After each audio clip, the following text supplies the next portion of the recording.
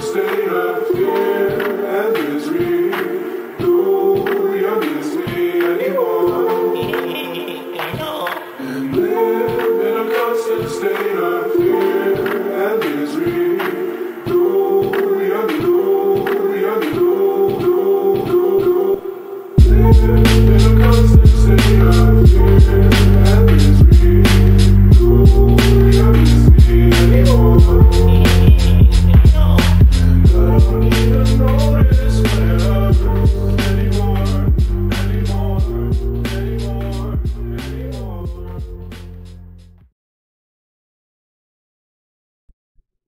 Heidi ho, everybody! It is Wednesday, September 18th, and we are bringing you Block Digest 191 at block height 595,493.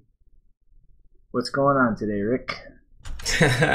You just wanted to jump right up near 200. We can hardly believe we're near episode 200, but yeah, nothing much. I mean, it's another beautiful day here in Colorado. The leaves are starting to turn a little bit, like it might be the beginning of fall.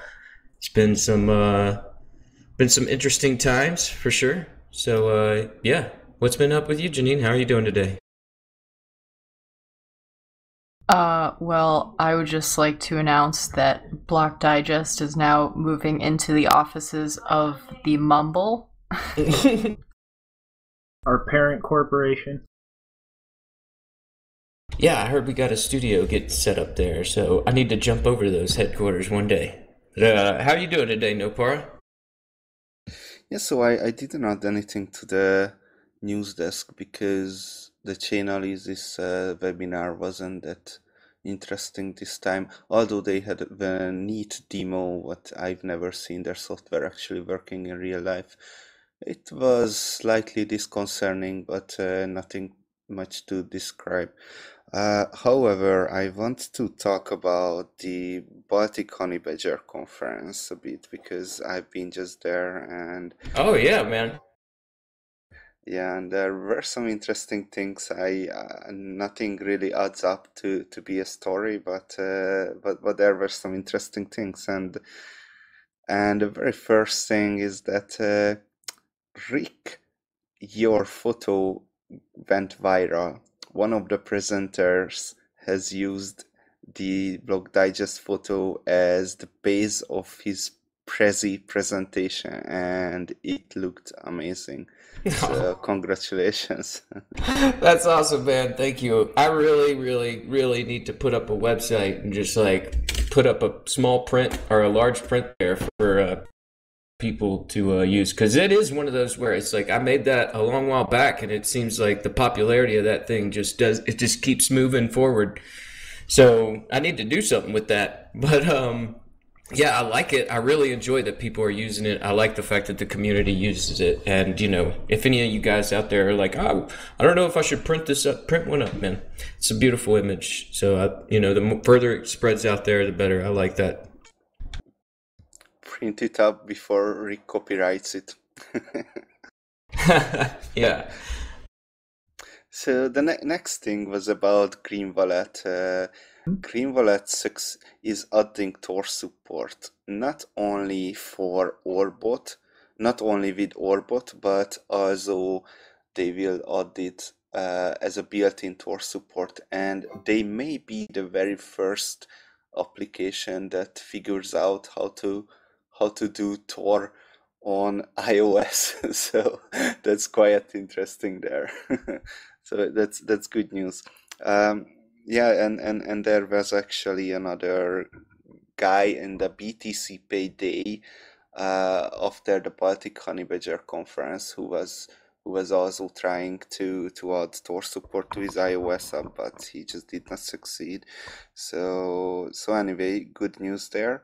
Another announcement, Nicolas Dorier announced the BTC Pay Server Foundation. You see there two trigger words, server and foundation. They got $100,000 from Square Crypto. So yeah, we are full of good news here.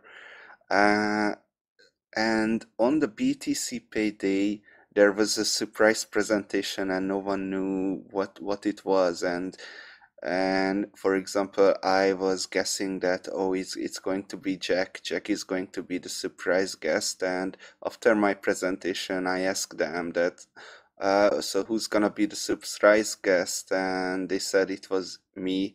So yeah, that was disappointing there. It wasn't Jack. All right. And now I give something to Shinobi. Can you imagine the BTC Pay? They started with a Windows blue screen of death. Good. It's what you get when you use fucking Windows. You deserve it. And now I gave something to you, but I take away something from you too, because I have to admit something, and you're not gonna like it. I have to admit that I kind of started to like Peter McCormack. He's a pretty nice guy. You're banned from the show. Goodbye. Oh no, nice that's so you. funny. Jeez, man, can't even bring that name up without triggering the hell out of Shinobi. I mean, like, look, I got nothing against the guy, and I bet you if I spent a couple hours with the dude, I'd be like, hey, he is pretty cool. And yeah, I think that, when Shinobi was, last time you were out here, I think I kept, turning that against you, trying to get you to go the other way on that. But I don't know if that'll ever happen.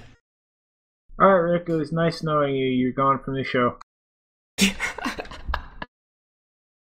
Janine, how about you?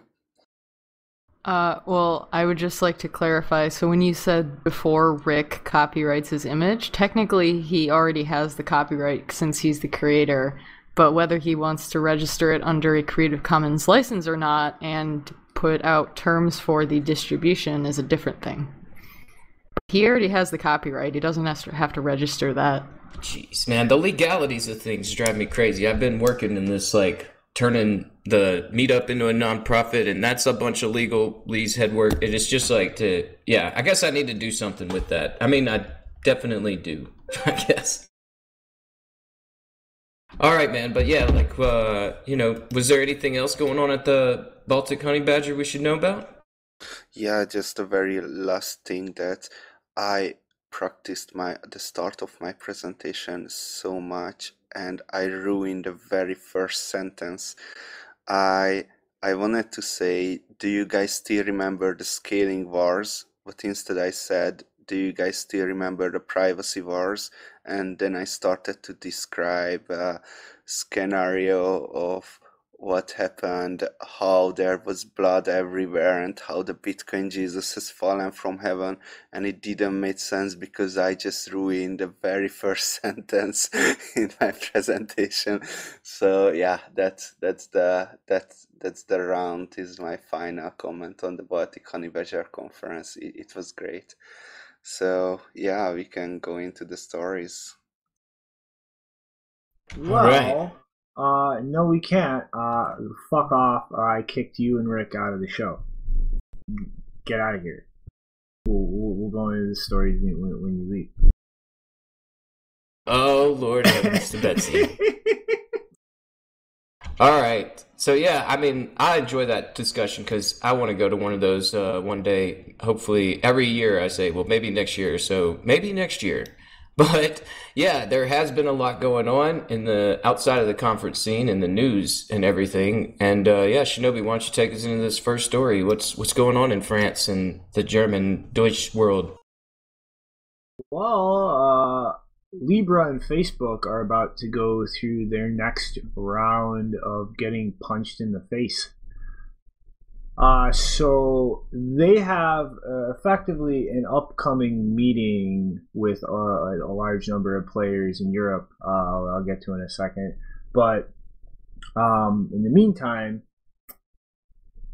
France and Germany have together decided that they will block any attempt for Libra to launch in Europe, stating that no private entity can claim monetary power which is inherent to the sovereignty of nations.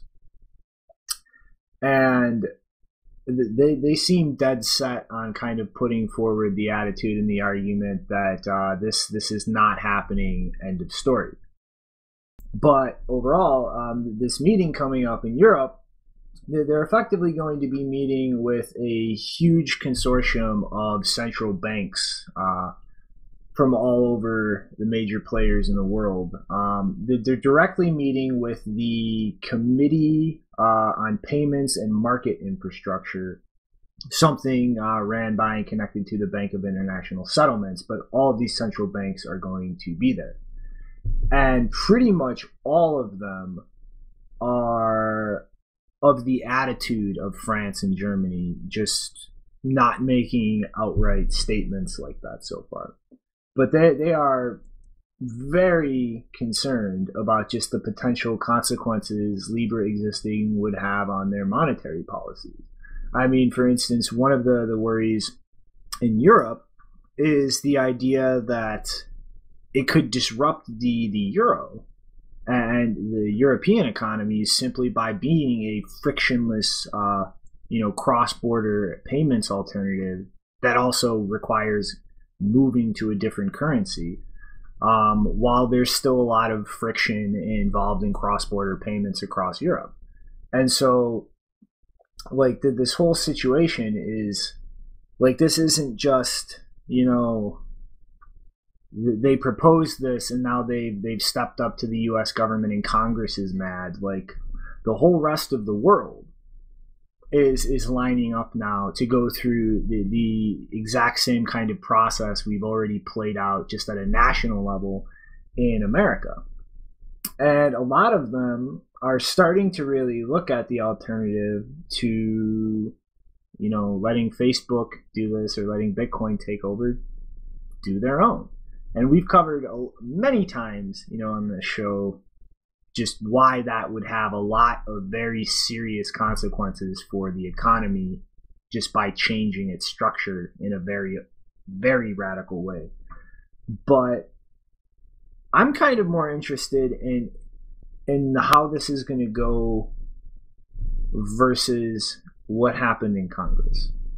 Like, are we going to see just a point blank repetition of that and just this isn't happening? Or are we going to see some kind of evolution in attitude and, I don't know, maybe wind up with all of these central banks effectively trying to have Facebook build something for them? I mean, there's still ultimately a lot of potential ways that things could play out aside from Facebook actually launching a Libra that has no oversight or control by a government. But, this is definitely not over, even though the story overall seems to be moving very slowly.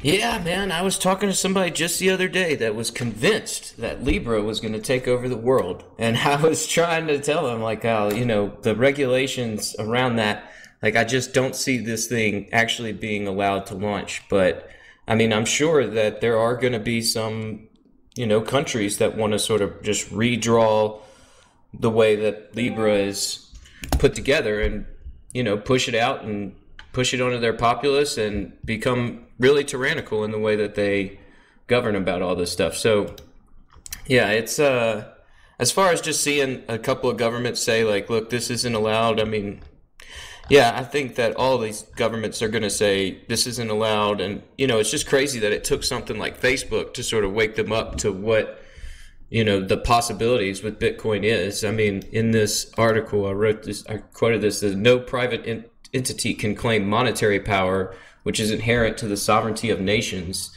is something somebody was saying there in the EU about Libra and that coming over there. And I mean, it's pretty accurate, but I mean, that's what Bitcoin's been doing for a long time now. And, we'll see how that plays out because like we were saying in the last episode or the episode before that, where we were talking about CipherTrace building that application for the FATF and exchanges. And you see this sort of maybe alliances sort of forming as far as the way that they would like the roadmap of their sovereign monetary policies being drawn up. Maybe that does involve some Zuckerberg, Zuckbucks, and some weird form amalgamation of the cipher trace tools and that sort of network. But yeah, it's a slow going story, but I mean, like, I'm just talking about Bitcoin or crypto with people on the streets. This guy just ran up to me and talked about how, like, yeah, Libra is going to make it. Mm-hmm. It's just, it's just like, what's really like standing out to me though, as far as the whole dynamic with what's going on in Europe is, like I said, the reason a lot of these central banks in Europe are worried about Libra isn't entirely like the monetary policy. I mean, they're definitely aware of that. Like, that's a major concern, but it's the fact that in Europe people might move into something like Libra because it's a good payments platform for cross-border payments. And, those monetary issues don't become a problem until people actually come in and start using it at a large scale. And so, like, they're still in some way focused on, like, faster, cheaper payments. Like, that's one of the things, Mr. What was his name? Curie. I forget exactly which institution he's from, but he's calling this a wake-up call for governments and central banks, which need to work on technologies to make consumer payments faster and cheaper. And it's just it's crazy the kind of long-term dynamic I see setting up here is, we've gone over how central banks creating a digital currency would just have massive disruptions in the financial system. It would completely change how debt works, how the entire financial services industry works, because the central banks would step in and directly compete with that in doing an open cryptocurrency. And like, that would completely crash the economy. And it's just really interesting, like, the potential that, like, they wind up trying to just build the Bcash cheap payments blockchain and wind up crashing the economy in the process. And that's the catalyst that just starts kicking off a huge migration into Bitcoin. That would be interesting. It's hard to say what is going to be the catalyst at this point, because I mean, there's just so much going on right now where, I mean, like, the headlines about, QE for the fourth quarter is getting ramped up and it's being released early. We're going to get another rate cut. Like, I mean, these things we knew was coming, but I guess it's all coming a little sooner than expected, and everybody's rushing a little bit to figure out what is going to be the match that sets the house on fire. It's just, this is a potential dynamic I see, because it's really like, what does dealing with Libra and this series of interactions change about their overall attitude towards these things? And it's just it's really, it would be really ironic if what really kicked off things imploding and pushed people into Bitcoin was them reacting to and trying to copy Bitcoin. Well, whatever it is, it's going to be, yeah, I mean, that's where when that person was just going off and off and off about Libra, and it's like, at the end of it, he's like, well, it's still good for Bitcoin because people are going to figure out about it. And in that, he's correct. Hey, everything's good for Bitcoin, man. All right, if you guys don't have anything else to go on with that, then Janine, you could take us into what's going on with Mr. Cody Wilson. Yeah, so I think it was actually almost exactly a year ago. You may remember that we talked about Cody Wilson being arrested on I don't remember if it was specifically statutory rape, but that was the crux of the charge. It was something similar to that. And if you don't remember that at all, you can see episodes 126 through 128. because we talked about it for those 3 episodes. And long story short, he had allegedly met up with a girl who was 16 years old, just under the age of consent in Texas, through a sugar daddy dating website, and then allegedly proceeded to have sexual relations with her. I didn't really look for court documents about what, happened over the course of like whether there was any trial or if this plea deal was worked out relatively early on in the process. It sounds like it was. But basically it was announced, I think, last week by the Travis County Assistant District Attorney's Office that Wilson had accepted a plea deal for the 3rd-degree felony of injury to a child instead of what was originally a 2nd-degree felony carrying 20 years or so in prison. As quoted from Ars Technica, Wilson will serve 7 years of deferred adjudication, probation, and register as a sex offender. He'll pay a $1,200 fine and a $4,840 restitution to the victim. He must complete 475 hours of community service and continue to attend sex offender therapy.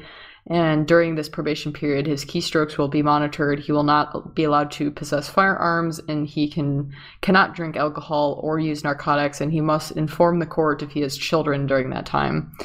Ars Technica also included a statement that the girl's mother made during the sentencing, where at one point she says, "Our daily life was shattered, but she never wavered from the truth. Once she knew who you are and what you did, she never wavered. She remembers the gun you put in her hands and the feeling of your skin." So, I mean, I don't remember the original details of the allegation involving weapons, but I guess she's implying that there was a gun involved in whatever they did, which seems a bit like kinky or whatever.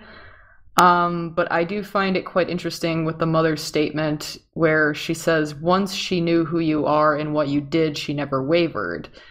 I don't know. I mean, again, don't really know if anything else came out about what the girl's frame of mind was, or whether she actually felt coerced, or if this was really just a statutory rape situation at any point. But it sounds like the mother is making it sound like this was a politically motivated decision to pursue charges, because she's basically, in the statement, she was implying that, it was in the interest of the public to put him away or to punish him because he was a dangerous person who might come after them in retaliation.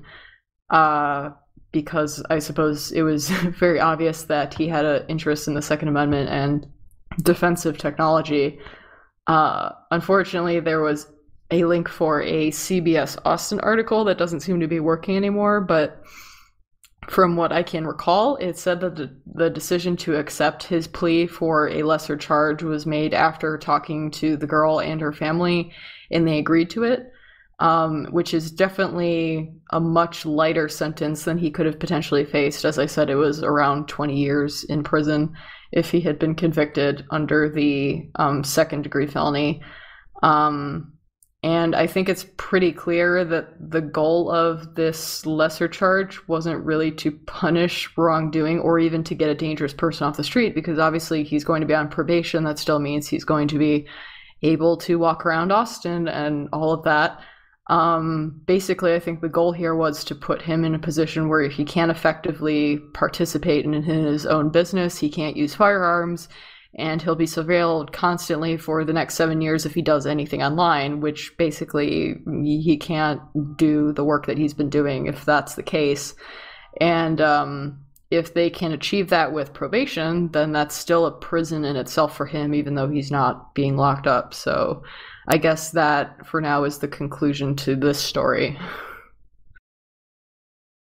Lucky. Like that's my main reaction. Like, holy shit. What he got out of there with in terms of a penalty for that, holy shit. That motherfucker is one of the luckiest people on this fucking planet. he could have spent decades in jail, and it doesn't matter that, like, in the grand scheme of things, like, she was an almost adult girl and not a young child. Like, he would have been fucked with very hard in a prison for that kind of long time period, being in there for that reason. So, like, yeah, the entire situation was absurd from the beginning, but the outcome, holy fuck, is he lucky. Well, yeah, this is where I'm curious. I wonder if it had to do with them just like, I mean, the stepping down from the defense distributed position, I guess, was like a given whenever it all started. But yeah, it is just like a godsend that he's not in a prison cell because, yeah, when you enter into this, justice system, however it is, whatever angle it is, it's not really the most, it doesn't really bring that much justice, and you're going to get you're just going to be lucky if you can come out unscathed because, yeah, if you go to prison for any period of time, you can end up in trouble. I mean, what, Epstein was only in there for a couple of weeks, right, or something? I don't know. Anyway, I don't mean to go that direction, but for sure, it's like, yeah, I mean, it's a good thing that he avoided prison on this. It's just hard to imagine him keeping a gun out of his hand for the next 7 years or not doing something on the internet. Like, I hope he's got a nice piece of property in Texas to watch the sunsets and sunrises. Yeah, I mean, it's a way better outcome than what could have happened by a mile.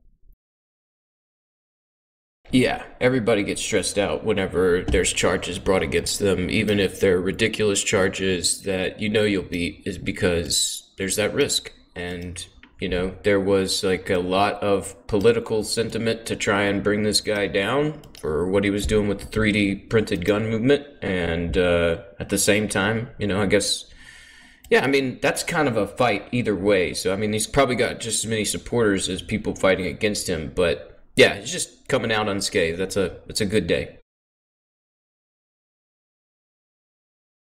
Da-na-na-na-na. Well, yeah, man. Let's go right into what didn't come out unscathed from these FATF travel rule implementations. But I don't want to. Now I'm gonna have to talk for a long chunk of time. Okay. Yeah, you got to explain what's going on here, man. Because privacy coins and hey, yeah, the privacy wars, they're coming up. So what's going on here? OKX's Korean subsidiary has delisted Monero, Dash, Zcash, Zen, which is, I'm pretty sure, some stupid fork of Zcash, or a fork of Zcash or something. And then SBTC, I think that's Super Bitcoin. I don't know. Probably again at some point a Zcash fork derivative or something. But the important part is that transaction support stops October 10th. Withdrawal service stops December 10th, and then that's it. And the reasoning behind this was the recent FATF decision regarding vast businesses, virtual asset service providers, and the travel rule. And it's really just, I think, the first in a long series of dominoes we're going to see hitting each other and falling since that guidance was put out all over the world. But what's really kind of absurd about this is that there's nothing that prevents the travel rule from being implemented with a privacy coin. Like, things can be, there are ways to reveal things about a transaction to other parties. There is, nothing stopping something like that CipherTrace second layer protocol from working with a privacy coin. So the logic is kind of just not there. This is a completely illogical decision, but it shows the general attitude. They're not even going to, associate with these types of projects just because of the whole nature of this privacy technology being to undermine that type of KYC and surveillance. And so, this is not going to be the last business in this space that does this over the coming 6 months or coming year. Like, I think we're going to see a lot more of this type of stuff.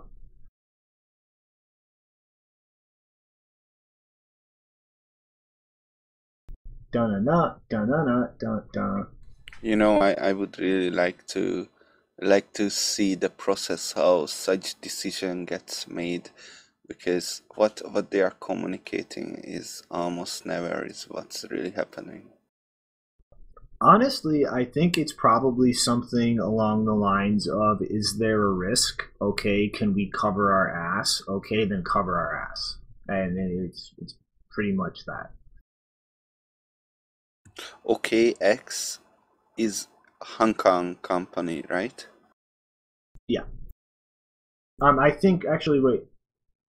I think so. I always, there's OKCoin and OKX. One was mainland China, one was Hong Kong, but the Chinese mainland one branched out. So this might be, I'm not sure which one of it is. Yeah, honestly. I always confuse those two companies because of the subsidiary structure.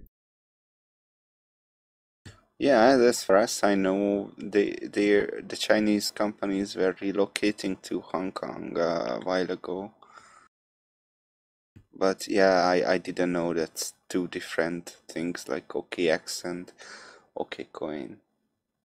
Well, that was from before the China exchange ban. There was one of them operated in mainland China, and then one of them operated in Hong Kong to be, able to take international customers.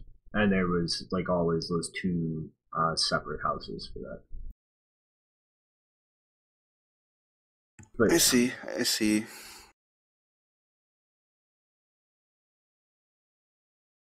Yeah, but this is, there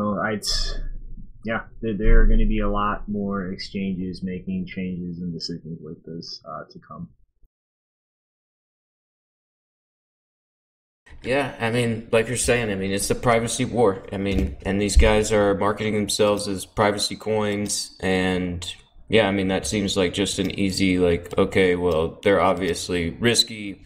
If we want to try and skirt this compliance of the FATF, it's just drop these. And I mean, yeah, I mean, I don't know where the line is on that we should be causing an uproar for shitcoin forks that, claim to bring more privacy than what you can do. It reminds me to Giacomo Zucco's presentation in Baltic Honey Badger. Not exactly what happened now, but something similar. He was presenting the case for altcoins, and one of the argument he had for altcoins is that creating altcoins is heroic because because governments are not gonna let cryptocurrencies go, and they are gonna go to jail before us.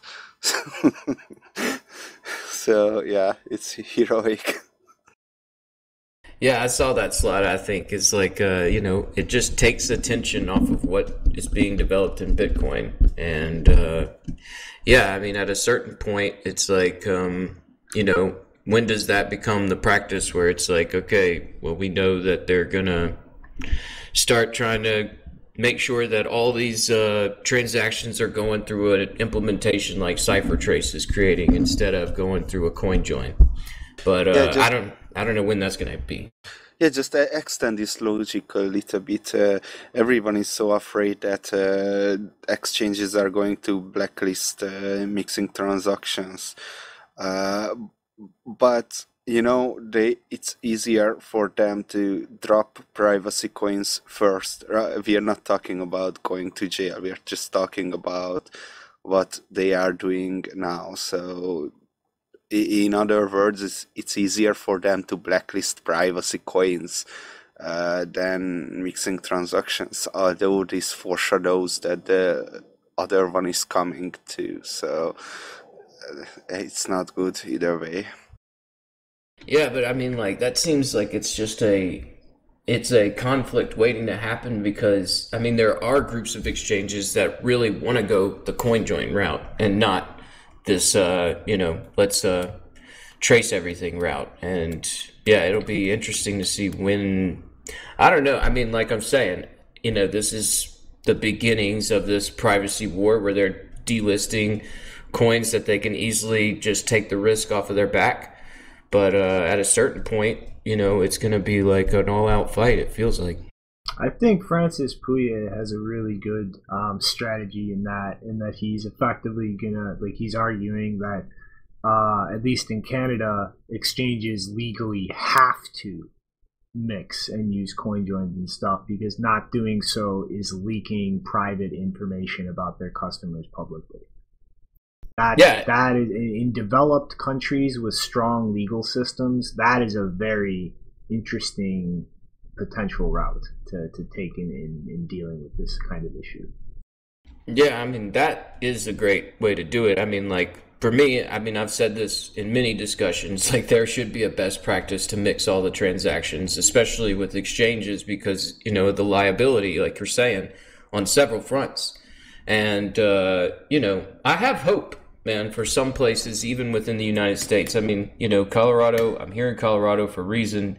I mean, they passed their own net neutrality laws recently, and they passed the Digital Token Act, which tried to keep scams out of the area. And once they passed that, I mean, the discussion kind of naturally went to like, okay, well, when are we going to start talking about bringing back privacy, and that right to people here in Colorado, but on the internet? So, I mean, the discussions aren't entirely one way, and it gives me a little bit of hope.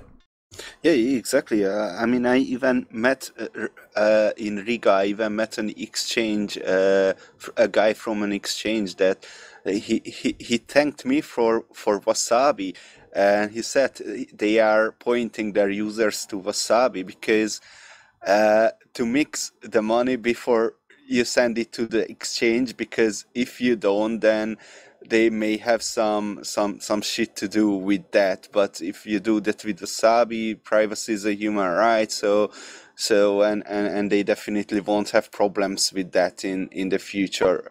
At least, law enforcement is not gonna knock on their door because they are not getting to their exchange. But if they are not mixing that before, then they might get some false investigations ongoing and wasting a lot of time on these false investigations. In fact, they are building their own blockchain analysis software, homegrown one, only because they don't want to share anything with other blockchain analysis companies. So they want to keep every data inside. So that's an interesting thing too. Wow. That's really cool. I mean, to hear that and to know that, yeah, it's going on. And, I mean, like, yeah, this should become a practice that more exchanges adopt and understand that it just improves the value proposition for Bitcoin and their investors and, helps protect their traders. It's a good thing. I mean, all around. The only thing is you got to get over that political nonsense. Anyhow, let's move on to Casa. I think Shinobi will have some good things to say about it. Yes, and also I'm going to yell at you first. Put things on the news desk next time, because having that Square donation to BTC Pay would have fit thematically nice here. Because what I'm really happy about here is that this is a company that sells their service for money, and they pretty much just open sourced the entire design rationale behind their whole service. Like Square literally donated to an open source competitor of their business model. Like Hodl recently announced they're going to open source their platform so that anybody can spend. Just that seeing these businesses in this space appreciate that transparency is important, both for just being open for users to see and audit things themselves, and also just to encourage that competition that in the end results in better shit for everybody and prevents the type of monopolized concentration that distorted markets usually devolve into. And it's really a very in-depth, like, thought-through document. They go through the entire design reasoning for every decision they made in constructing the entire service. And, like, one of the things, you know, maybe not widely known is one of the people involved actually developed the Glacier Protocol.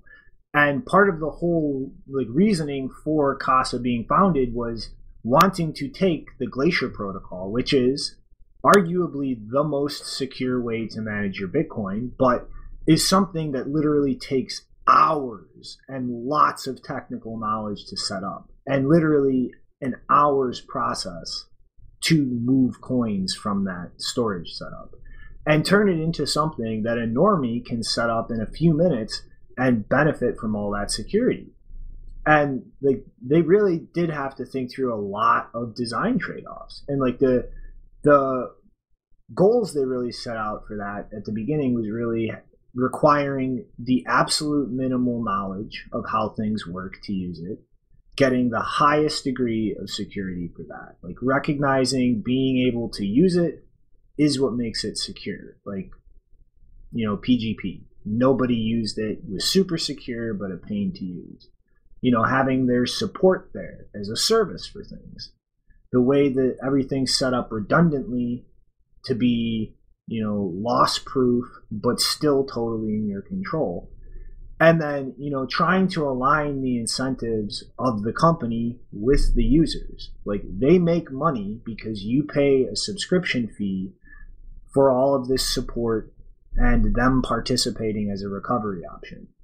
They don't make money if they don't keep designing things to keep their customers safe and around. You can just pull out at any time and the whole system leaves them no option to stop you.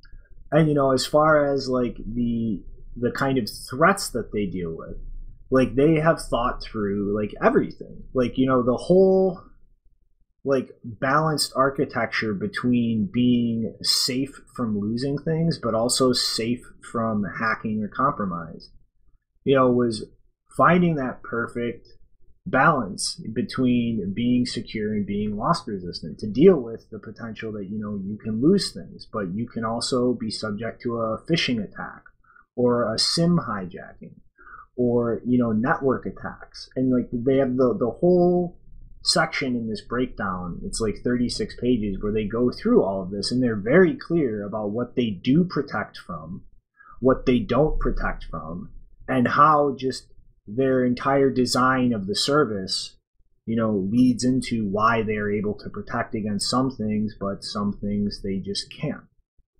Like, you know, they don't offer any kind of software for managing a wallet delivered through a web browser, because that there's a million ways to give you compromised software which could just trick you into sending to the wrong address. Like, and you know, taking that a level further, a whole layer down, all the multiple hardware wallets from multiple manufacturers that even if you were to somehow be given a compromised app, is going to show on that device what it's signing. Like, it's very redundant and layered and structured to deal with that. And, you know, it's the whole reasoning is out there now. So when a competitor comes along that wants to compete with them, at least, hey, that competitor sees a whole model and a train of thought and maybe doesn't go do something stupid just to differentiate from Casa, because the whole reasoning and model is out there in the open. And then they also go through, you know, a number of things that they specifically didn't do and why they didn't do those things. Like, for instance, they have biometric security for the key on your smartphone, but nothing else. And, you know, hardware wallets don't support that, but even if they did, they wouldn't, because the more things locked biometrically, the bigger the incentive to do something like cut your finger off. And that's a horrible design to create something that incentivizes that. And the reason that they don't do seed backups is because, well, you have 5 keys. That's 5 extra things that have to be kept track of for this wallet now, and an extra spot for keys to be compromised. And it's really, I think you should look through this, and even just like having no interest in using the service, this is a good thing to really make you think through how you secure your keys yourself. And I do want to tack on the end here, though, something that I disagree with in this document. Shamir's secret sharing, key sharding, is one of the things they rejected and decided not to use as a feature because of the complexity and lack of a standard. But Trezor creating a standard for this for HD wallets, I think, changes things a little.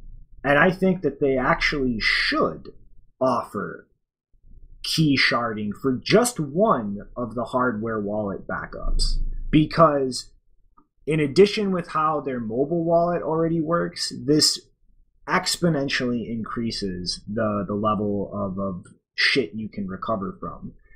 And like, they could make that a different tier and charge more for it, and make sure users know what they're doing before they let them turn it on. But if you just have one hardware wallet with Shamir backup, the mobile wallet key has an encrypted copy of that key stored on your cloud storage, and the key to decrypt it is held by Casa, so that you can recover that key if you lose your phone, but Casa doesn't know it.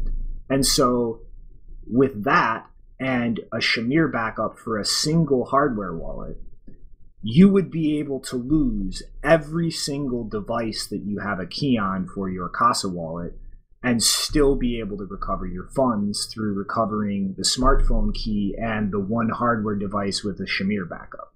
So, that aside though, read this. This is the way you should be thinking about securing your keys.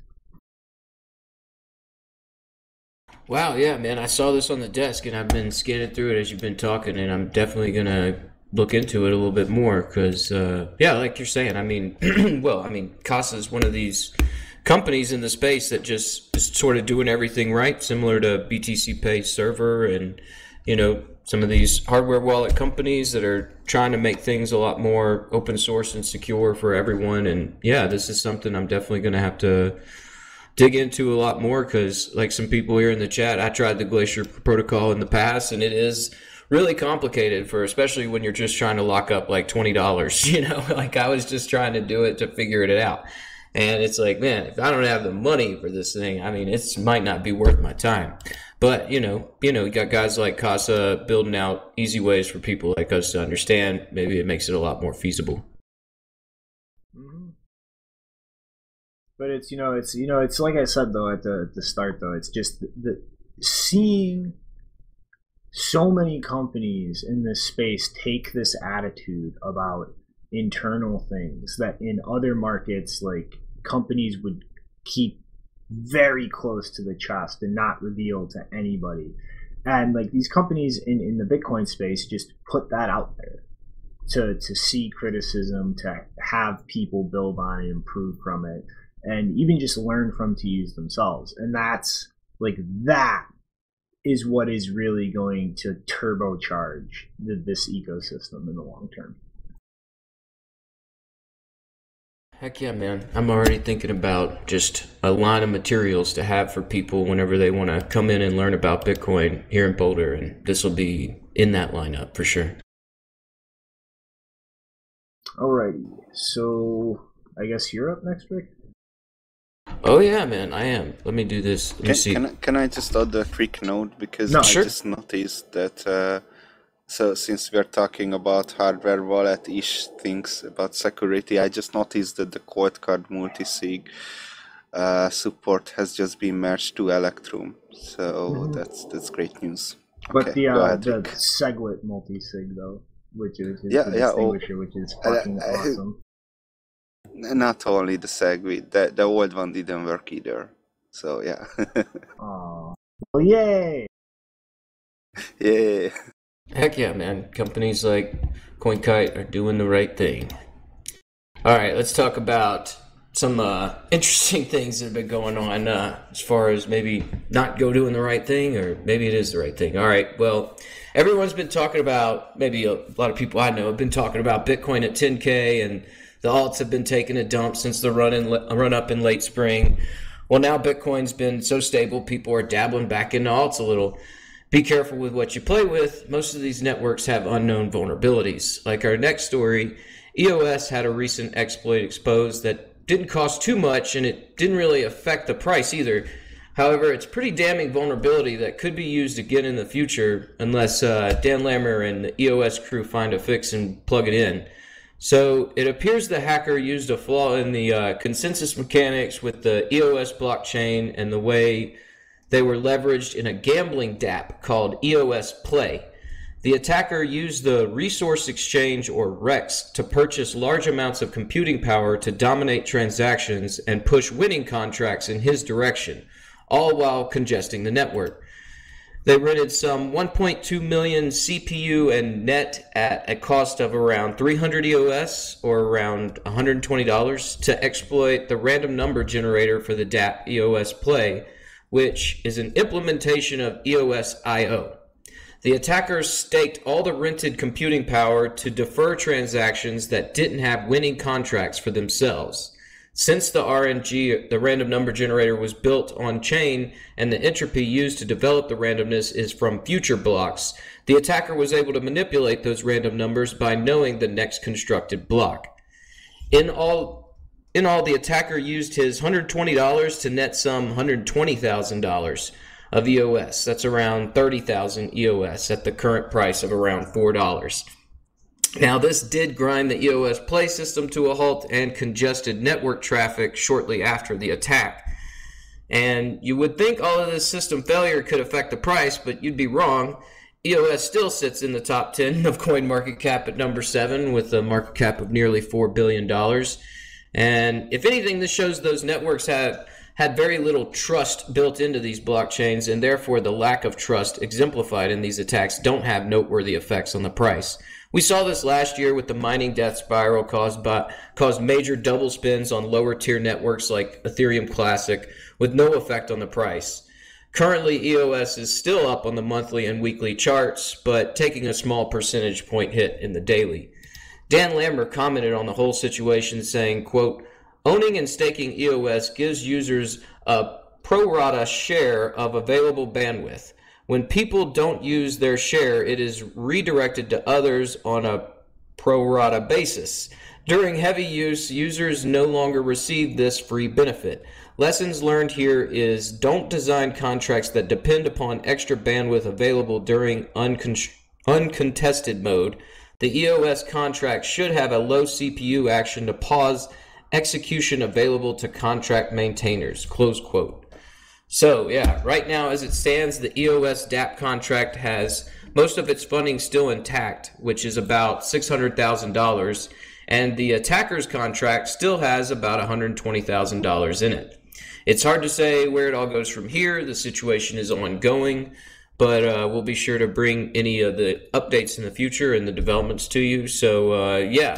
Did you guys have anything to think about EOS and this recent exploit and, you know, what's going on over there in delegated proof of stake land? This is amazing. Like, this is absolutely amazing because, like, it was like last year.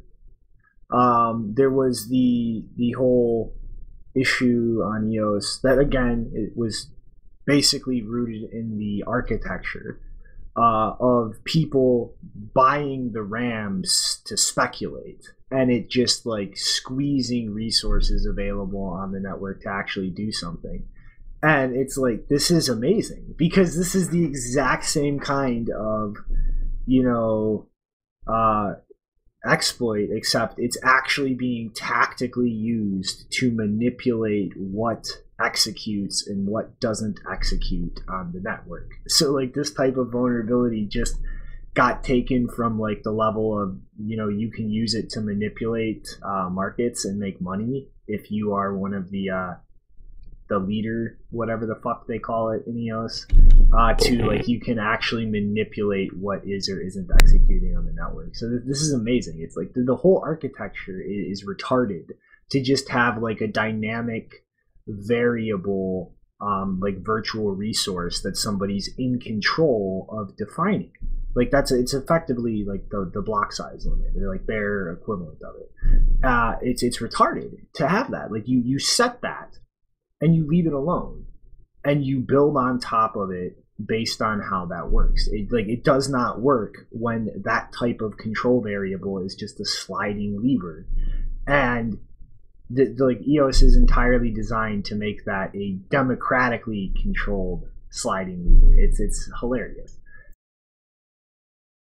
Yeah, I think you were looking for the term block producers, I think. Yes. I mean, like, yeah, I remember this whole argument too last year because I was at this distributed conference here in town, DiscCon, and I was backstage with some guys from EOS and Ethereum, and, you know, it was like an interesting conversation between a Bitcoiner and an Ethereum guy and an EOS guy, and it was like for a moment, the Ethereum, like me and the Ethereum guy were like on the same team. We're like, what are you going to do about these block producers just taking over the system? They were just like, look at us. Well, we'll figure that out. All right. Anyway, yeah, it's a shit show over there at the shitcoin world. And yeah, this isn't the shitcoin digest. We only talk about exploits when they're interesting. Da-na-na, silence means move on. Da-na-na. Yeah, you got the next one. Why don't you tell us, man? Some big news going on with the Liquid Network and Bull Bitcoin. I think you got some exclusives. What's going on? Yeah, well, it's, I gotta, give thanks. Yeah, that's the word. Thanks to Francis. He actually answered some questions real quick before we came on air. And hopefully sometime soon we can actually have him on for a special edition. But Bull Bitcoin, his business in Canada, is joining the Liquid Network. Not as a federator that actually participates in the consensus process, but they are going to be whitelisted for withdrawals. So they can process withdrawals outside of Liquid that the network federation boxes will automatically approve. And his plans with this are really interesting. So what he's effectively doing and planning to do is launch a Canadian dollar stablecoin on Liquid, and then be able to sell that. And you will have to do KYC to get your hands on the stablecoin.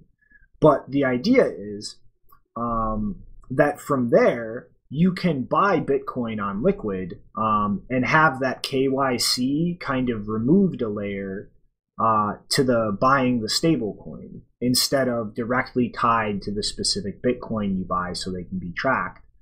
And they can process withdrawals out of Liquid as well. So they can get you out of the sidechain.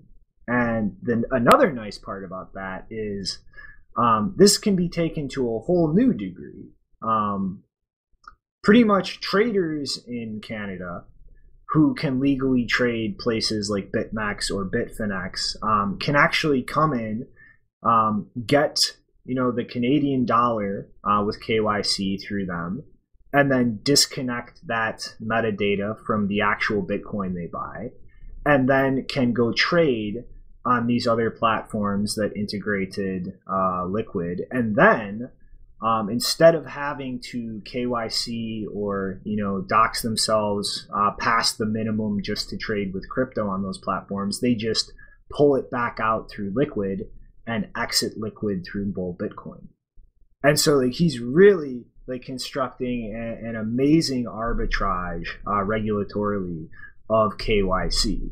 And kind of creating, these barriers where you can concentrate all that KYC just to buying fiat tokens and with somebody that you trust, and still be able to access all these other businesses and not leak the same comprehensive degree of KYC information to them. And so their plan with this is just absolutely amazing.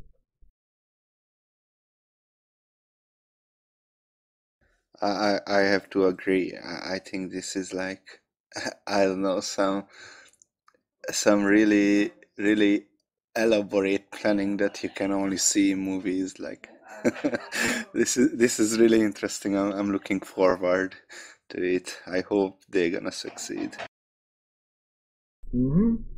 I mean, it's brilliant because it's like it's taking advantage of this federated sidechain with total privacy to like just not remove KYC completely, but like disconnect the KYC from your Bitcoin so that doing KYC does not mean like people can just track those Bitcoin forever until you get rid of them. And that's just fucking awesome.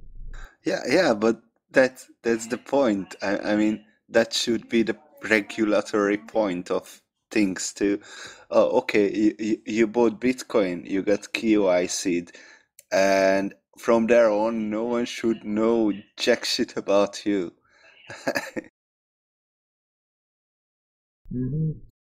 Yeah, I think that it is a good thing to see, a company like what Francis is doing out there, the Bitcoin Bull, the Bull Bitcoin. Actually, they like all flew out to Baltic Honey Badger, and they seem to be really on the roadmap of Bitcoin. And I know that there's like some people that have all these different impressions about different companies and how exactly they're serving different parts of Bitcoin. And yeah, I mean, I think they're doing a good job to try and represent Bitcoin out there. And, if this is something that they can do to try and, help their customers and at the same time just help expand the network. And it's just an overall a beneficial, thing for not just there in Canada, but also for the network. And yeah, just keep building out this tech and testing it correctly and just seeing how everything goes. And yeah, it's a good thing. So, I mean, like, I'm all about it. It'll be good to have him on for a special edition to, try and go through it more with us if he can make it.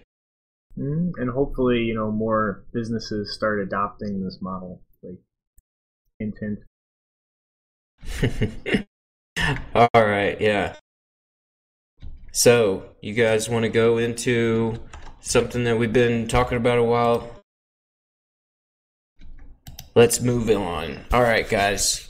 Last we spoke about Iran and the mining industry over there was just a couple of episodes back in episode 189, Decentralized Theater. There we were talking about recently ratified directives from the Iranian presidential candidate that recognized cryptocurrency mining as a legitimate enterprise that required proper licensing. In that discussion, we mainly talked about how this was causing miners to wrap up their operations in the country and head to more favorable conditions, which right now seems to be Serbia, Russia, Mongolia, and China. That's always open to change, though, and I hear Mongolia might be going through their own little crackdown, so we'll have to see how that evolves. Now, back to Iran. We have more details on this directive being put forward for the mining industry thanks to some shared transcripts with Bitcoin Magazine. And once again, great to see on-the-ground reporting over there with the reporter Maziar Motamedi. Great work. Sorry I destroyed your name there. I'm really sorry. All right, so the details shared with this publication is it looks like people wanting to work in the mining industry in Iran will have to acquire two separate licenses. One will require individuals to provide a business ID and estimates of investments, job creation, capacity, machinery valuations, and a business plan, among other things. Then the second will require business owners to declare what kind of devices and how many of them they have, what company developed them, and how much power they consume, among other criteria. Both of these licenses will have to be renewed after a 12-month period. Another aspect covered in this transcript is the cost of electricity, which is still a rumor, but confirms the previous rumor. The price of electricity offered to miners will be equal to the average real price at which Iran exports its electricity to other nations, or 70% of the average real price at which the country ships or exports natural gas. While the prices are not yet actually disclosed, it appears like this will line up somewhere between 5 and 6 cents per kilowatt hour. One of the researchers who spoke with Bitcoin Magazine said, quote, "Now there are rumors that the energy ministry is looking at a price of about 6,500 reals, or around 5.5 cents. for 8 months of the year, and a stratospheric price of over 20,000 rials, above 17 cents per kilowatt hour, for the remaining 4 warm months that see higher energy consumption, close quote. Then lastly, the cabinet is working to get miners to repatriate their foreign currency yields into Iran's central bank run system called NIMA, N-I-M-A. The NIMA rates offer higher rates, or NIMA offers higher rates for the rial than open markets. So all of this is seen in a couple of different lights in the country. We're happy just to see Iran treating cryptocurrencies with an open attitude to innovate, while others are seeing this as a moment slipping through Iran's hands.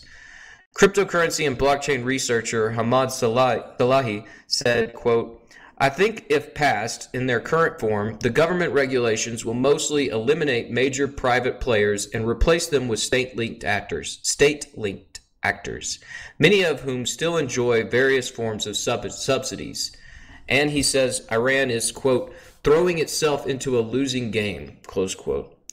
So I'm in agreement with Ahmed. It looks like the mining industry going forward in Iran will mostly be state-sponsored. It's hard for miners to remain profitable when there is all this cumbersome regulation and licensing to work with. And most miners are just going to do what they have been doing recently, which is pick up and head to more favorable conditions. So that's the way it looks like things are turning out officially in Iran. Did you guys have any comment on this story?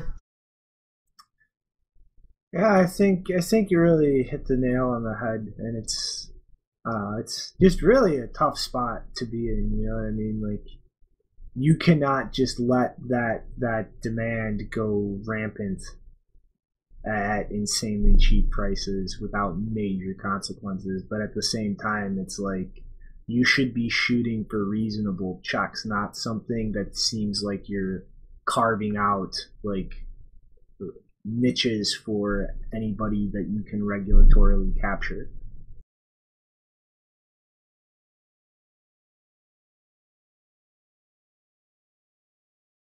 Dun-na-na, dun-na, dun-na-na, dun-dun. Well, the mining game is hard, man. I mean, we just had a little bit of mix-up in stories there, so I'm trying to figure out where we're at. But you're right. I mean, the mining game is hard to figure out. And I mean, like, initially, whenever people just start introducing the aspects to where people think that, hey, this is legitimate, it's something that I can start working with, like I'm going to run over here and set up shop. And then, we get this where we've had recently in the past few months, this sort of back and forth where the industry is sort of figuring out what this has done to the power grid and how exactly, there's some sort of leaks where power is sort of coming out of nowhere and they need to plug all those holes. And, in that they build regulation, which drives the miners out. And then they got to work with the electricity companies to try and build favorable conditions. It's an ebb and flow.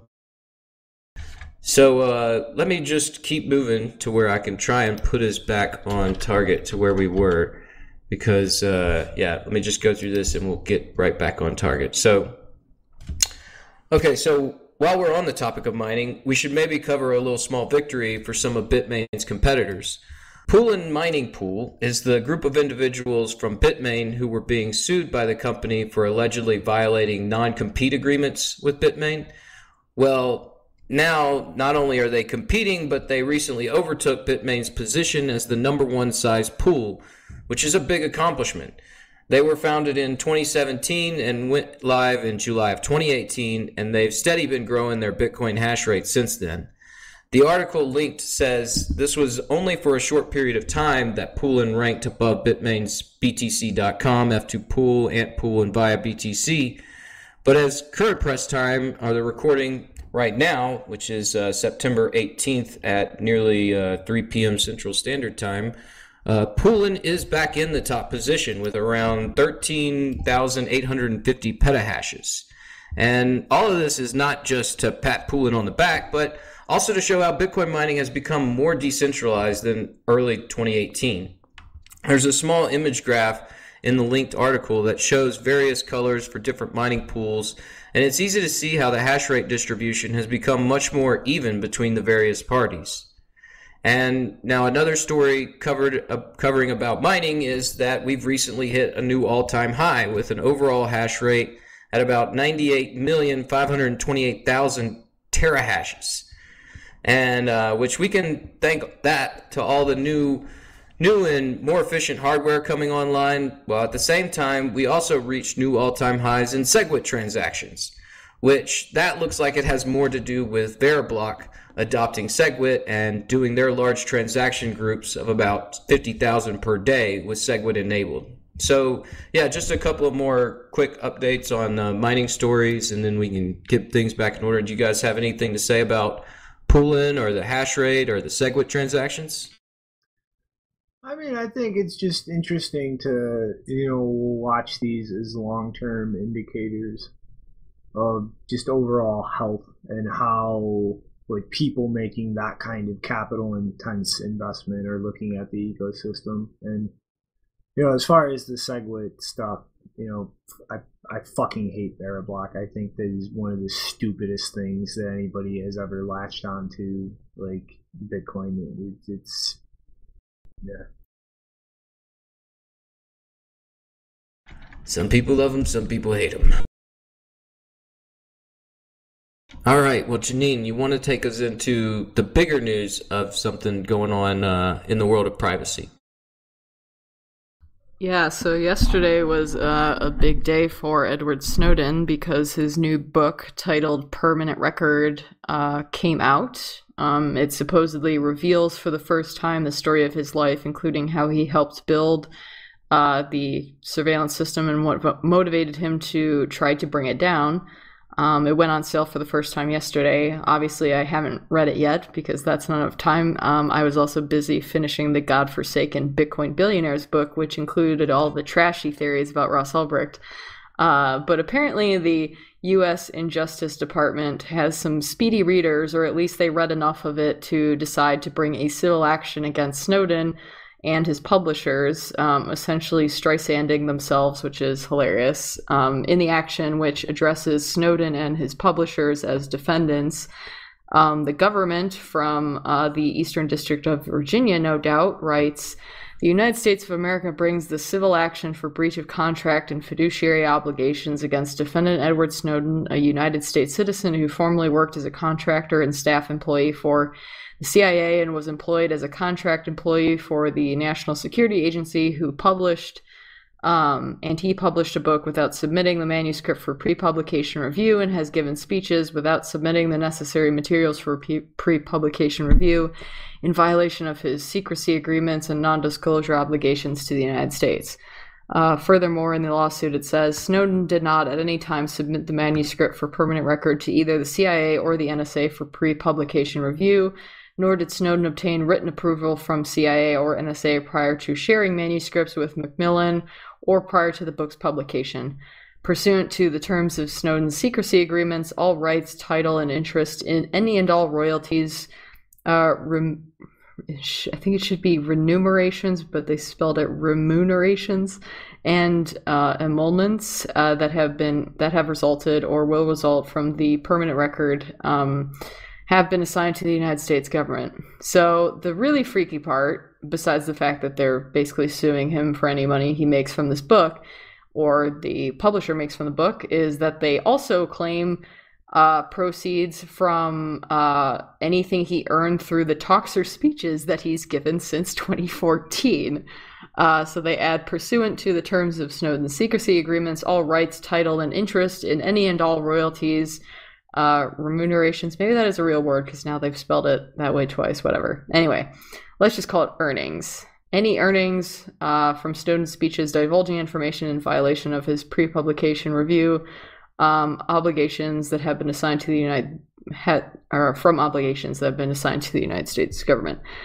Yeah, well, I guess this is it, guys. We've lost the war. Let's all bow our heads to our surveillance overlords and like obedient little 1984 pawns. We should shield our eyes from the material in this book or get it hypnotized out of our brains. Yeah, fuck no. So the ACLU released a statement shortly after this was announced, because it turns out that Ben, their director for speech privacy and technology, has been advising Snowden actually on probably a lot of the consequences of publishing this book. And he said this book contains no government secrets that have not been previously published by respected news organizations. Had Mr. Snowden believed that the government would review his book in good faith, he would have submitted it for review, but the government continues to insist that facts that are known and discussed throughout the world are somehow still classified. Mr. Snowden wrote this book to continue a global conversation about mass surveillance and free societies that his actions helped inspire. He hopes that today's lawsuit by the U.S. government will bring the book to the attention of more readers throughout the world, which is exactly what happened. They also say the Constitution or the constitutionality of the pre-publication review system is currently being challenged in court by the ACLU and the Knight First Amendment Institute at Columbia University. As Snowden said yesterday, it is hard to think of a greater stamp of authenticity than the U.S. government filing a lawsuit claiming your book is so truthful that it is literally against the law to write. Also, he said, in conclusion, this is good for Bitcoin. So, speaking of which, I would be super curious to know. Sorry, I think that's a phone ringing. Hopefully it will stop.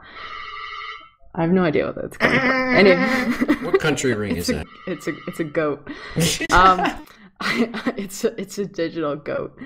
I would be super curious to know how Snowden has even managed to make some kind of living from speaking at conferences in Europe and the US, because not only does he have to worry about the intelligence agencies trying to obstruct his money because he's a whistleblower, but he's also in Russia, which must be a pain in the ass to send money to. Mm-hmm. Yeah, this situation is gonna be hilarious. Like, them doing this, like them suing him, is what's gonna guarantee this actually does restart this conversation. And then, yeah, I mean, like, this is gonna be hilarious when they inevitably put an injunction against further sales, and he just starts selling it for Bitcoin. Like, this whole situation is just going to be beautiful as it plays out. Yeah, Bitcoin doesn't just fix this. Yeah. What did he say on his tweet? Because I have it pulled up. Or I did have it pulled up. Well, he's made several, so. Well, yeah, this is something that is, yeah, he said this is good for Bitcoin, but it is also that same meme, Bitcoin fixes this, to where, like, yeah, he could get payments in Bitcoin and, going back to that earlier discussion, how Cody skirted the law and everything. This is one of those, like, similar case, just to sort of exemplify how the law doesn't really stand that well on its own feet. And this is, like you guys are saying, I mean, this is all known information. It's out there. But just the fact that this is going to give it more coverage and people are going to start talking about it again, they do everything in their power to shut it down because they just don't want it to be discussed. And they don't want the boats getting rocked. And, that's what this is doing. And unfortunately for them, and just unfortunately in general for this entire side of the argument, it's just like, yeah, it sort of just shows like their intention of like how much they really don't want you to have these rights and how much they don't want you to know this information, and people are going to look at it, and that's going to get them to look at it, where it's a similar thing where people are like, every now and again we get a press release about somewhere, some place is banning Bitcoin, and everybody over there where they weren't looking at it before all of a sudden is looking at it. So it's something that I guess eventually, all the cards will kind of play out the way they're supposed to play out. But yeah, this just goes in that same vein of like, there is not really much of a system of justice here, but I mean, like, yeah, you can see that sort of exemplified in stories like this. Yeah, so I don't actually, like, this kind of shows me that the government actually doesn't, like, this is like the peak concern trolling moment, because unless they're complete idiots, which is entirely possible, but unless they're complete idiots, they must have known that publishing this lawsuit on the same day that the book was going on sale, and obviously, like, it was like peak marketing day, they must have known that this would increase eyeballs on the books. So basically what they decided is that the amount of money that they could seize is from, the whatever earnings from the publisher or to himself. They basically decided that whatever money they could seize was worth more than the national security risk of people reading this book, which, like, seriously, you're basically saying, like, national security breaches are fine as long as we get money. Yeah, it's like, yeah, the whole thing is fucking hilarious. But it's just like the next step, though, obviously, is like an injunction to stop sales. So, like, if you want a visit, like, I feel like I'm being a patsy in a marketing ploy. But if you want a physical copy of the book, I would get it very soon, because that is like the no-brainer next step, is get a court injunction against sales. I mean, look, Shinobi, if they actually do that, which they may be stupid enough to do, but there's this thing called ebooks, and the idea that someone is not going to just like create a very easily shareable, torrentable copy, like, that's going to happen. If it hasn't already happened, I would be surprised, but this book is going to get out there. So if the harder they try to get this on a banned book list, like, the more people are going to read it. That's pretty much what happens with every banned book. Do you mean the government has people in it that are so stupid they literally show Mark Zuckerberg a picture of memes and ask him if Russia made them? Well, like I said, these people could be complete idiots. I'm not ruling that out, but they would have to be complete idiots to not understand the consequences of that. Or, they're just like, they're like any normal, half-brained person who cares more about money than these supposed goals of protecting the nation and all of that shit. Like, this is all just concern trolling. They don't give a shit about any of that. They just want to make money off of this because they think they can. And, whether they end up getting, the money from Snowden is one question, because obviously he's in a different country. I wouldn't be surprised if they managed to get it from the publisher, because, the publisher is in a bit of a tricky spot, being based in the US and everything. But, the idea that they didn't think of this, like the publisher and Snowden, the idea that they didn't think that this could happen, they probably discussed it at length months before the book was published, and they probably have contingencies about, like, the publisher probably priced the chances of this happening in, and so I don't think they're going to suffer that much. And also, it's the way Snowden's talking about Bitcoin and bringing this up, there is no way that he did not guarantee that there were physical copies of that book, like, somewhere that the U.S. could not have them seized to keep selling for Bitcoin. There's no way he was, like, so stupid to not do that. But then you have to part with your Bitcoin. So buy them now. Yeah, also, hint, hint to The Intercept, this would be a really good time to stop hoarding the rest of those documents that Snowden naively or otherwise gave you stewardship over. Probably a good idea. I concur. Well, that's been a long time coming.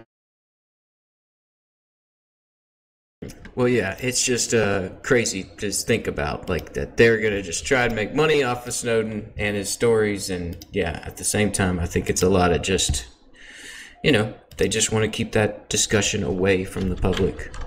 But let's go on. Let's go on to something that everybody's favorite topic. Let's move out of the world of privacy and crazy governments and the way that whole incredibly interesting dynamic is playing out, and move on to everybody's favorite topic, Bitcoin ETFs. That's right. So recently we had a special edition with VanEck's digital asset strategist and director, Gabor Gerbrix. There we discussed VanEck's proposed offering to institutional players using the 144A exemption rule. And that offering was released just a few weeks ago, and since they have And since they have traded one basket of 4 Bitcoins. And that could be the first basket of many, since this offering doesn't have to fulfill all the SEC's requirements for a Bitcoin ETF. In fact, that's why we're talking about this subject again. The CBOE withdrew its VanEck SolidX Bitcoin ETF proposal on September 13th. This marks the second time this year they've withdrawn their proposal, the first being from a government shutdown back in January. And this one, I think it has more to do with they just found the appropriate route around the SEC. The product currently being offered is for institutional investors, entities with at least $100 million in assets owned or invested. That's what that means. But these are the baby steps necessary for the SEC to finally approve one of these exchange-traded products. VanEck head of ETF product Ed Lopez said, quote, We still strongly believe the marketplace and many investors would be better served to have a regulated product out there, and this is just one small step towards that, and right now it happens to be only available to institutions, close quote. Then Gabber tweeted out with the story, quote, We are committed to support Bitcoin and Bitcoin-focused financial innovations. Bringing to a market a physical, liquid, and insured ETF remains a top priority. We continue to work closely with regulators and market participants to get one step closer every day, close quote. So for right now, it looks like this might be the last time VanEck SolidX have to withdraw a proposed ETF. I mean, hopefully the next time it's filed, there will be more clear guidance on how to best structure it. For right now, we do still have 2 other ETFs proposals being reviewed. The Wilshire Phoenix ETF that includes Bitcoin and Treasury, U.S. Treasury bonds. That has its initial deadline at the end of September. Then there's the Bitwise ETF that's said to be either approved or rejected on October 13th. Who knows how this game will play out? I mean, I'm pretty sure we're going to see either a rejection or another withdrawal or another refiling, or, hell, maybe there's a shooting star and Bitwise gets approved. I doubt it, though. But, yeah, so VanEck removed their ETF proposal, and it looks like they're doing pretty good with this basket offering. So, yeah, do you guys have any comments on this story? Yeah, I think we're gonna have to get Gabor back on here and ask, what's going on with this and what's their game plan, because last time they withdrew was to reassess things and make a bunch of changes and not have a ticking clock run while they do that. Yeah, I mean, I don't know, just the motivation behind it, I would imagine, has to do with the fact that they know it's going to be denied and that they've already got this product up and rolling. So, why not just focus on the product that you have rolling right now? Mm-hmm. But yeah, we can ask him on, man. See if we can figure out a little bit more details about it. Mm-hmm. Or at least grab a quote from him. Mm-hmm. All right. Mm-hmm. Mm-hmm. Mm-hmm. All right. You want to take us into something a lot more interesting? It looks like Blockstream's doing something. Yeah. So one of these is a little old, but the other one was just released yesterday. Blockstream has their employees doing a Medium post series on plugins that they've designed in-house. And, I just kind of wanted to go through this, and we'll probably touch on the other ones in the series as they're released. But, it's this, I think, is really going to illustrate how useful C Lightning's plugin architecture is. I know I went on a long ramble when they first announced that, and then we covered it. But it's the perfect architecture going forward. And I think Russell shows with the first plugin exactly why. It's literally just the summary plugin, and what it is a general purpose stats function for the node. So everything is built into the RPC and the command line, but getting different information about different things is a bunch of different commands. And so he compiled a plugin that literally just grabs all of this and gives him stats as he wants, displayed how he wants. and customize that. And it spits out the node address, the number of UTXOs it has on chain, the value of those UTXOs, the number of channels, the number of connected nodes, and the balance available inwards or outwards in the channel. And it also has a nice little display spit out in an ASCII table that graphically shows how different channels are balanced. So you can literally see visually like which side the balances are displayed on. And it's just, the fact that like this whole like core daemon to run the Lightning functions is set up that you can just do this and plug this in and have all of this information displayed exactly how you want to. It's like completely customizable. Like this could be built out into a whole like whatever use case you're doing this for, like a whole command panel specifically geared for that. And the core software is designed, specifically to facilitate that. And then the one announced yesterday by Christian Decker is a probe plugin that he wrote. And pretty much what this allows the node to do is actively gather information about the network around it. And there's a little bit of a downside, but I agree with Decker that the trade-offs I think are worth it. So what this does is this attempts to route a payment somewhere. Like just any random point in the network, you can just try to route a payment there. But the problem is you need the invoice to route the payment.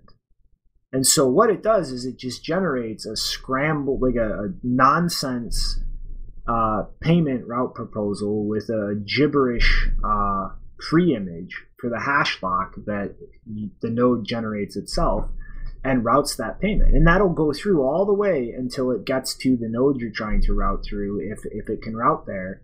And then that node will go, I don't know what this pre-image is, and drop it, and the payment will fail. But the key is that this allows you to see how these payments would play out and really map the connectivity of the network in detail. And it also allows you, like, if a payment fails, there's a built-in function so that it will take that path that the payment took, and it will try the path over and over again with one hop towards the end removed to find where it failed. So this is like the perfect type of like, information gathering behavior or protocol, I guess you could say, on the Lightning Network. And this is like going to be crazily useful for routing nodes. Like you can use this to isolate bad connections around you and know not to use them, or like see where a source of that bad connection is in terms of the closest node to you. And if the node right next to you is linking you to all these bad connections, close that channel and link to a better node. Like this is exactly what you need to really make sure you are optimally set up as a routing node. And again, like this whole thing is facilitated by just the general plugins architecture of C-Lightning. And so I'm really interested to see what the rest of the things they've developed that they're going to be writing about are, because there's a whole lot of potential things you can do with that degree of customizability in the client. It's fucking awesome. And sadly, I will not get my Blockstream shill paid today because this wasn't the first story we covered. So, Aww. Well, it is still really cool. I mean, I don't really want to pretend like I know everything about the Lightning Network. I do know that there is a lot of developments going on there on a regular basis. And, it's just good to see that development continuing to be built out. I mean, hopefully, we'll have some Lightning developer on the special edition sometime soon. We could talk about, some developments that they're working on. But yeah, I mean, it's good to just see these developments coming out of everybody. So good to see. Mm-hmm. So, I guess should we slide along, mosey forward? Yeah, man. Why don't you tell us like what's going on with Bisq and some end-to-end stuff? So Bisq has made a major update 2 days ago to their arbitration system. And this involved building a end-to-end encrypted messaging system over Tor into Bisq. So now, traders on both sides of a trade can actually directly communicate securely, privately, directly in the platform whenever any kind of dispute comes up. And they've also, in addition to this, created the new role of a moderator. And so a mediator. And a mediator can be brought into this dispute resolution process to deal with the two participants before the actual arbiter steps in, who has the multi-sig key in the escrow. So they've now introduced this new step where somebody who does not have a key for the escrow for the Bitcoins involved comes in and tries to resolve it just through, social communication. And, potentially if this has a decent success rate, that massively improves the scalability of this whole resolution system, because the arbiters who actually control the key and have to make a final decision if the two traders can't agree to one only has to come in when these mediators can't actually solve the problem. And so like you've created this whole buffer zone now between traders and the arbiters that will still eventually get to the arbiter dealing with things if they have to. But if those mediators can maintain a decent success rate, will massively increase the amount of stuff that a single arbitrator can handle. And this is a pretty awesome design change as far as things go with a platform like this. And I'm really interested to see like how well this works, because it ultimately comes down to how successful are those mediators at resolving trader disputes without having to involve the arbiter. And if they can be very successful, then this will be very helpful for this whole platform scaling in the long term. Yeah, I mean, geez, Bisq is one of those really important projects, and it's just, it's great to see it still, chugging in the right direction and getting all these developments done with, Manfred stepping away from the project and the token sort of just taking over. And this is just, extra, something that definitely the network needs. And I'm looking into this story. I started digging through some tweets, and now I'm seeing some information about an update they're releasing and how they're taking some of the trade limits off through certain denominations, and how Bisq users in Japan can do certain transfers. It seems like they are really, really, going for this this development that's necessary as far as getting people in without having to go through KYC, and they're really, really taking that process on seriously. And so, yeah, it's good to see that the project's moving forward and that it's going in a positive direction.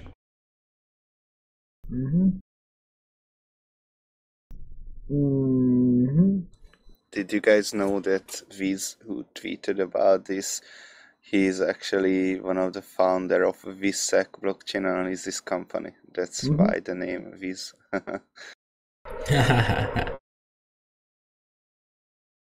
All right. So I guess, Janine, you are up with the final story of the day. Yeah, so in an absolutely surprising, unanticipated move, CoinDesk, whatever, they have announced via none other than my TechCrunch arch nemesis, John frickin' Biggs, who runs or did run his own ICO review newsletter when he doesn't even know what a hard fork is, that they will be, quote, moving into office space in the same building as the parent company, Digital Currency Group, or DCG, a transition that will take place in March 2020. In an email sent to employees, his first ever to CoinDesk's entire staff, wow, DCG founder and CEO Barry Silbert of Where's Barry fame outlined 4 reasons for the move, vowing that while seeking to create new business synergies, oh god, that word, with the media company, one of 3 wholly owned subsidiaries, the parent would continue to respect and strengthen the editorial independence of the publication founded in 2013. The other 2 subsidiaries, Grayscale Investments and Genesis Trading, are already working out of the DCG office building in Manhattan. Of course, some staff within CoinDesk were not happy about this decision, because imagine that you are working under the pretense that you are in an independent media company, and then you receive an email telling you when, not asking you if, you should be moving into the same office building as your parent company. That smells exactly like independence to me. Not. According to the announcement, the move is seen as a break from the historical geographic separation between the 2 firms, obviously not financial or any other kind of independence, as outlined by CoinDesk's editorial policy, which reads, "We work in separate offices and maintain strict policies on editorial independence and transparency." In a dissenting email that was supposedly signed by more than half of CoinDesk's employees, 29 out of 50, they claim that the costs to this change include the possible reputational damage to CoinDesk, a deterioration of reader trust, and No. I'll get to that, and an opening for competitors to undermine our standing as the industry's leading news provider. What? Okay. Anyway, moving on. The move would also make it harder for us to recruit and retain top talent. And it would make it more difficult to work with diverse sources across the industry who may not want to attend a meeting in the same building as DCG. End quote. Well, I don't know whether CoinDesk has much of a reputation or a reader trust worth saving. It is absolutely true that this will deteriorate whatever remains. It has been suggested to me more than once that I should write for CoinDesk, and my answer has always been, I will not work for a news organization that is owned by the Digital Currency Group, and I will especially not write for an organization owned by Digital Currency Group that shares frickin' office headquarters with them. And I will also definitely not work for a news organization, crypto or otherwise, that blocks archive services, such as CoinDesk now appears to be doing.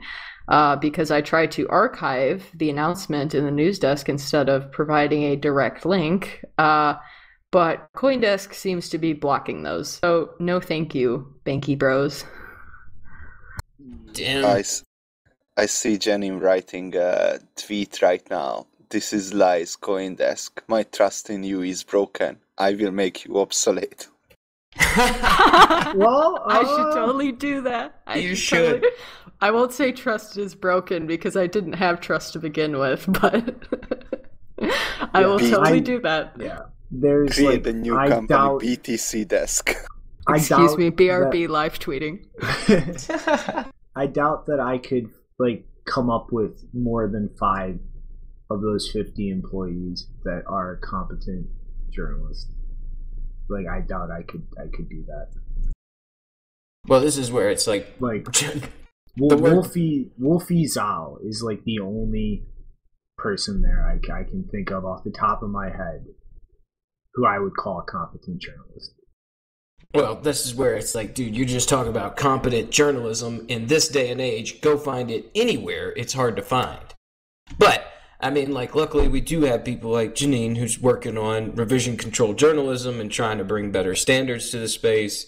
It's just, we'd reported on the block not too long ago and all the problems that they just recently went through. And it's just been, it's journalism. It's the state of journalism. It's unfortunate. Mm-hmm. But yeah, let's see what comes of Nopara egging things on. Let's see. But yeah, CoinDesk is this is a joke. Like, I think Papa Barry just wants to be able to walk downstairs and glance through articles before they get printed. Oh, man. I can't imagine being in that office building. I mean, like, really, can you think of any other, like, what are the reason? What's the reason? No, I know. I mean, like, yeah, they're going to be doing a lot of shitcoin talk in the elevators of that place. Oh, man. What you going to do? All right, well, I Obsolete 'em. guess obsolete them, yeah. Hopefully we will. Alrighty. Well, I don't know. How's that live tweet going, Ginny? Or I think we're just about at the final thoughts. I'm working on it. Well, Yeah. well, Drafting a tweet. I think we're there. Who's got some thoughts? I got one that, yeah, I started off talking about, the leaves are changing a little bit. We got the last days of summer coming on to you right now. I mean, we'll be putting this out tomorrow, which is Thursday, so that just leaves you Friday and Saturday to get out there and do something. Saturday, Sunday, and Monday. I guess Monday is the start of fall, so get out there and enjoy the last days of summer. That's it. No, Para. Think! I command you! So I just want to say that after 3 years of working in Wasabi and 1 year of working with other people on Wasabi, finally we have an office. Hell yeah, man. Woo! Addresses are security holes. Are you ready? Got a Are you P.O. ready? box. You got a thought? You got a thought? You gotta load this thought. You gotta load the thought. Well, in an update on the Julian Assange situation, I think it was like last week or something, a judge announced that even though Assange will be coming to the end of, it should be 52 days, so that should have been only about 2 months or so.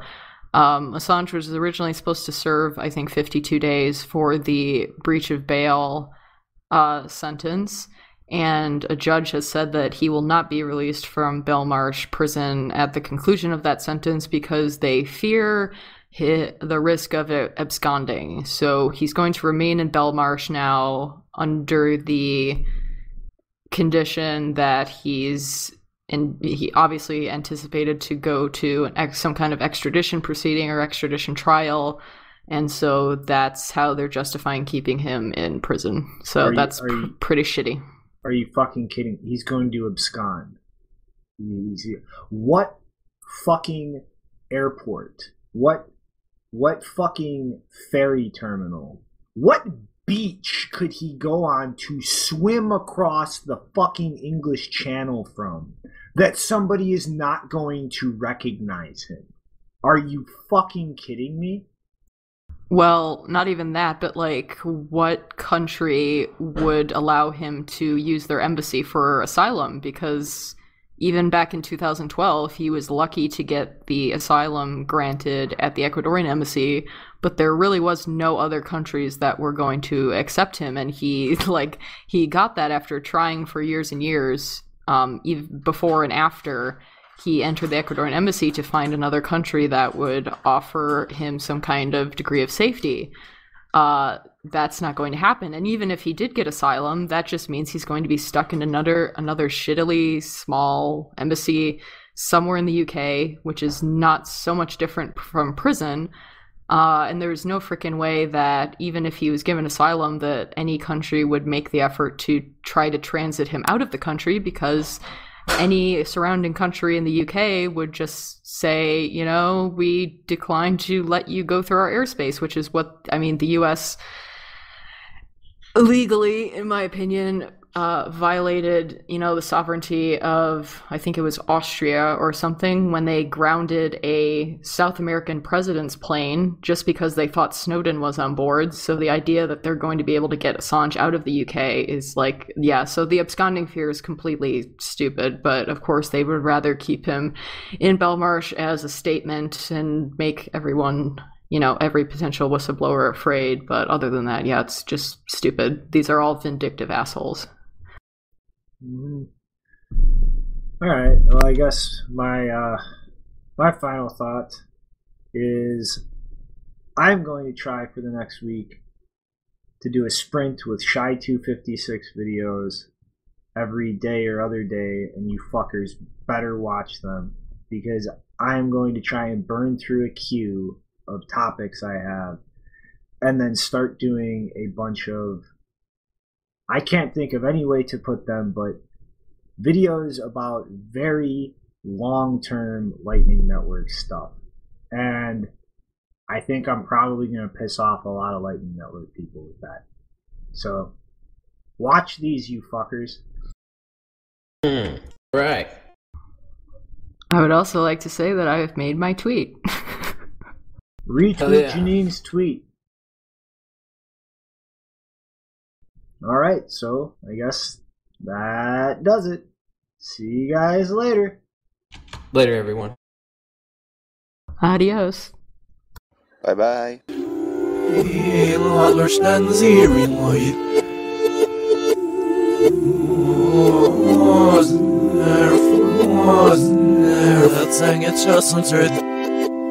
Inga får ett